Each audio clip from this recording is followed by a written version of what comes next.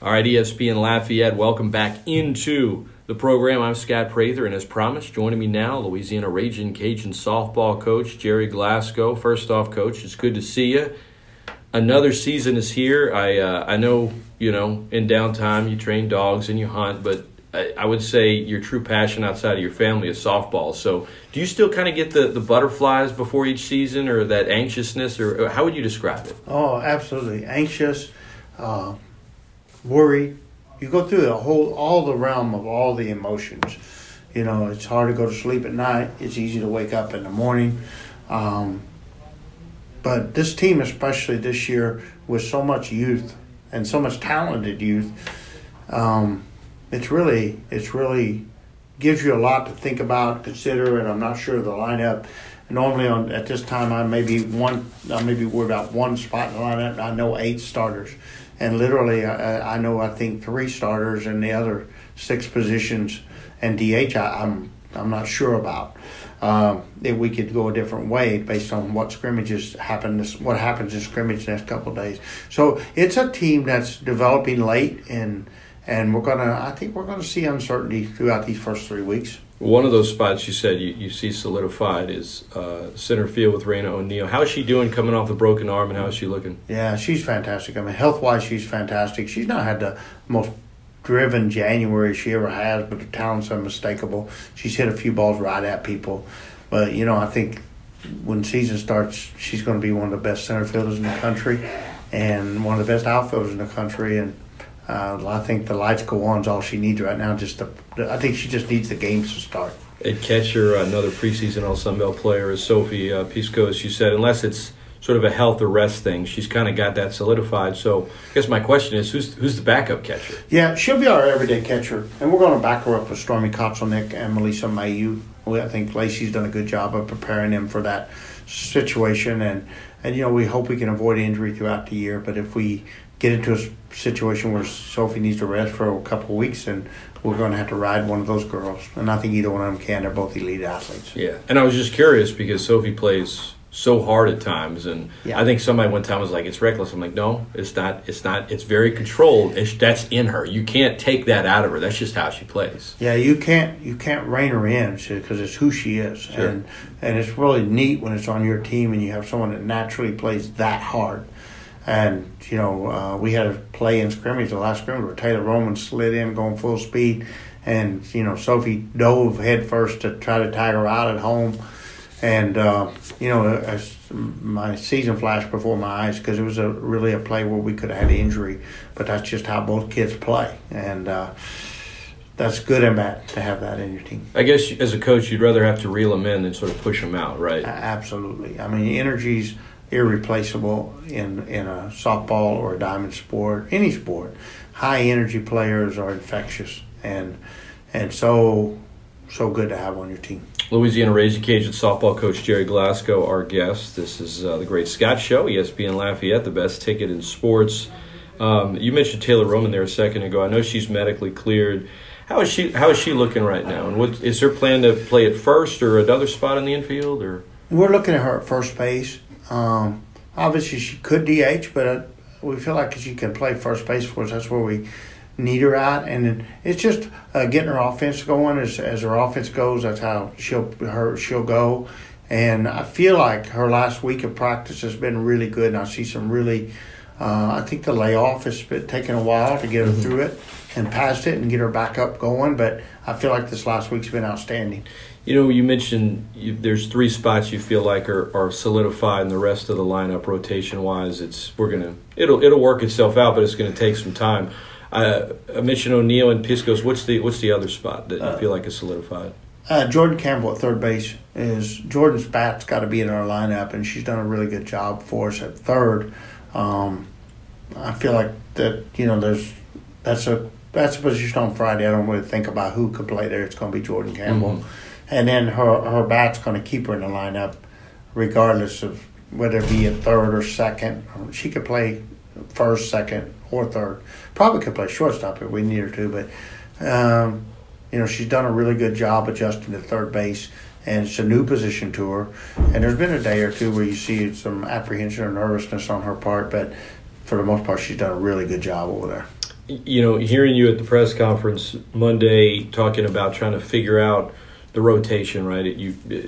Patience was kind of coming to me. I know you talked to Jay Walker about it, right? You've got a young team, but I would say the athleticism of this team is through the roof. Mm-hmm. So you're trying to sort of figure out, okay, what's my lineup, offense versus defense, and patience. That word keeps coming to my mind. You've admitted that by nature you kind of struggle to be patient at times. So how has that been for you, and how do you see that being, I guess, moving forward? How much, I guess I'll just be blunt, how much do you think you could have to work on your patience early in the season? My patience will be really good as long as we're winning. And that's the problem with being a Sun Belt schools. You have very little room for error. And so if we can win and find a way to win, no matter how ugly it is, just win these early games, I'll be able to platoon and rotate a lot of players. And that's what I'm hoping for. I know that there's going to be some really close games, and if we're able to win them, it'll allow me just to keep platooning players, platoon, and mix and match until it becomes very obvious who our best 9 are. And that's the best scenario for the end of the year. However, if we drop a couple early games and then there's no room to lose anymore, that forces a coach to put what he's guessing is the best 9 out there every day. And then you won't be able to see as many rotations. So the season will play out based on how they win. And I tell the kids, when you're in the lineup, make sure we win. The best thing you can do is the day you play, make sure we win.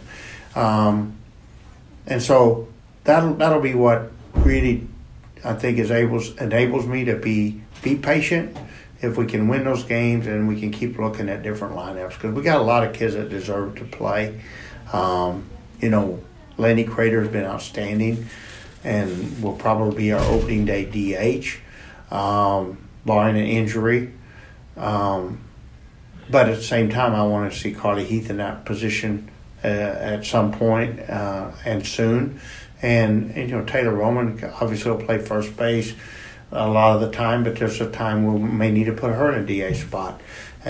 So we got different lineups that we hope we get to use, but it all depends on how we handle the schedule ahead of us. Yeah, I know maybe late in the season, if there's a small lineup change, it might be based on an opponent, but small, we're talking one. Going into the season, there's going to be a lot of moving parts. Is there an ideal date that you would love to have it? Ideally, okay, we've got it, for the most part, we have our rotation pretty set. When the conference schedule starts, when we start the conference on the 5th weekend, I like to have my lineup pretty well set, or my rotation set, if it's a rotation still.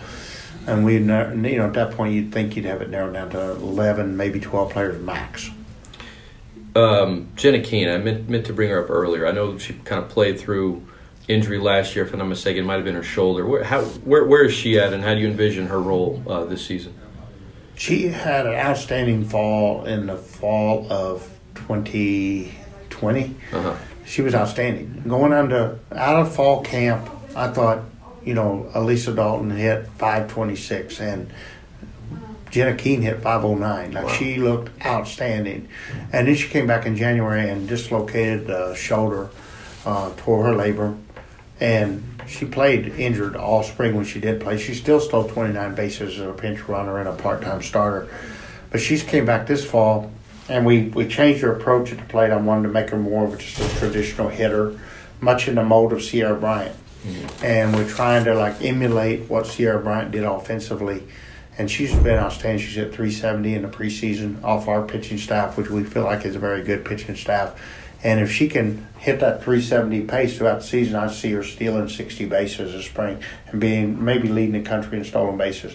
She has the potential to be an All-American type player for us. Now, if she can get comfortable early in the year, that's going to be the key to Jenna.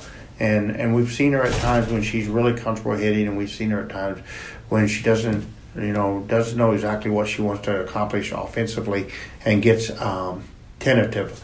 Whether she want to bunt, does she want to slap, does she want to hit? And we've tried to eliminate the slapping, and we're just hitting and bunting. And it's so far, I feel like we've seen really positive results in January, and I expect it to continue. But that's the things that we'll be looking for early in the year. Ragin Cajun softball season gets underway this Friday. I know fans are excited, especially excited to be back at Lamson Park. We're visiting with softball coach Gerry Glasco. I want to ask you about the pitching. Last thing about the offense, though.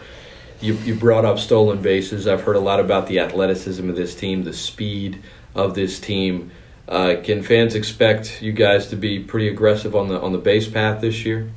Yeah, we'll have to be aggressive because we got speed that we have to use.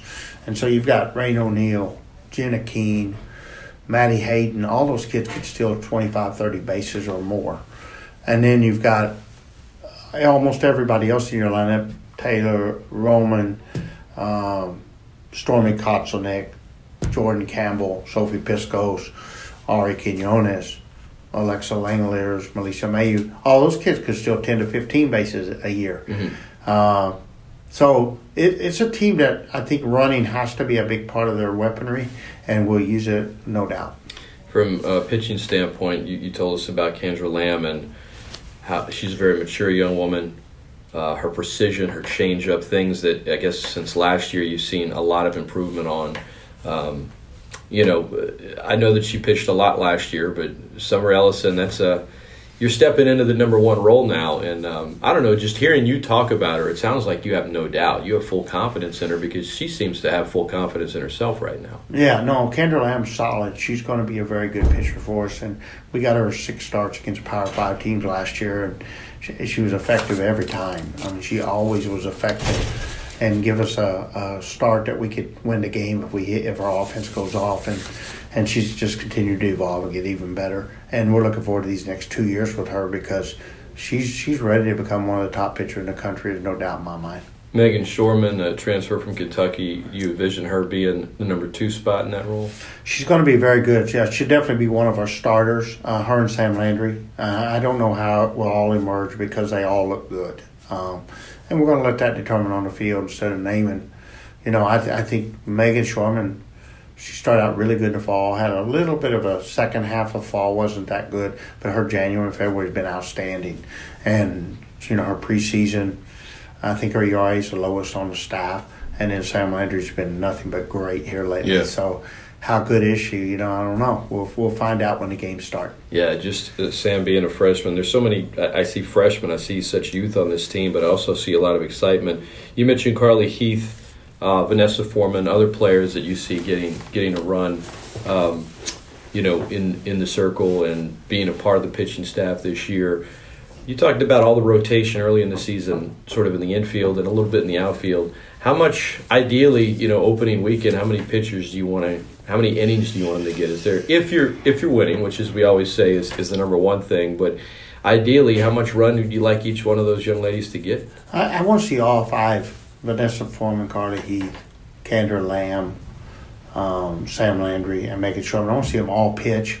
I think we'll see Megan Shorman in a longer relief role, and we'll see Carly Heath as a closer opening weekend, and we'll see the other 3 start. It's possible we'll see Carly Heath. She'll definitely will start throughout the season at a minimum if she doesn't become one of our regular starters. But I look for Coach Justin to try to use 3 starters as often as he can in series. And then, of course, if a pitcher like Kendra Lamb does begin to have that All-American type season, then he may go away from that and go hurt game 1, game 3. But I know going into the season, his goal is to have a pitching staff, and much like baseball, where you have a long reliever and a closer, and then 3 starters. Louisiana Ragin Cajun softball. It's here, guys. We'll be on the air this Friday and all weekend long. ESPN Lafayette, your home for Ragin Cajun softball on the radio. Of course, if you're heading out to Lamson Park, have a blast because there was just a different element missing last year, Coach. There's no denying it. Having that place packed, anybody that's experienced it, I'll be honest, I've only been to 2 other softball parks before, and you've been to probably 100 or more.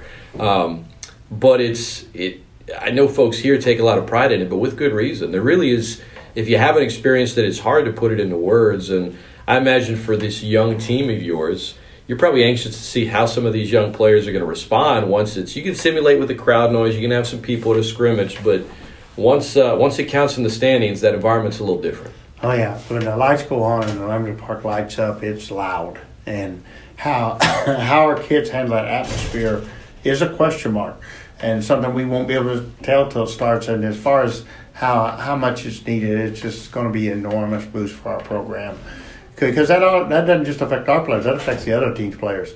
And we'll learn quickly who is affected by it, and then if we can work through that and get them used to it, or if we just, we have to make adjustments based on, kids not being able to handle that game day pressure. But I don't expect us not be able to handle it. I think we'll be able to handle it. I think it's going to be an ally of our kids, and I think it's an enormous boost for our program anytime that stadium is full and the crowd's going crazy. Yeah, no question it's an ally. I guess in terms of young players, I'm always just curious, when you experience it for the first time, how does it go? But talk to any player that's been in the program a while, and they, you talk to alums, they're just like, it's like a drug. You just can't get enough of it. And that's a credit to the fan base, really. I mean, it's what makes the place, part of what makes this place special. Yeah, absolutely. It's recruits, it benefits me greatly recruiting when I can get kids. Most SEC schools bring their kids into a football game. I bring my kids into a softball game because I want them to see what they're going to get to play in front of. And it's a huge, of huge importance to our program in so many ways, and we're thrilled about it being back out there this year in full display. Coach Glasco has been our guest. All right, last question, Coach. Not really softball related, but when you and your lovely wife are watching something outside of softball, what do you like to watch? Is it a different sport? Is it a TV show? Do y'all even do that kind of thing? Softball, we watch a lot of softball, but gymnastics. We like to watch the SEC gymnastics. Nothing like Florida Auburn or Georgia LSU gymnastics event. We enjoy that. And she's a big baseball fan. She watches every single St. Louis Cardinal game. Oh, really? If I go home, there's going to be a Cardinal game on TV if they're on, because she loves the Cardinals. Now, are you the kind of, y'all like to just sort of watch it in peace? Like, I know you're working this weekend, but Super Bowl, let's say you weren't working.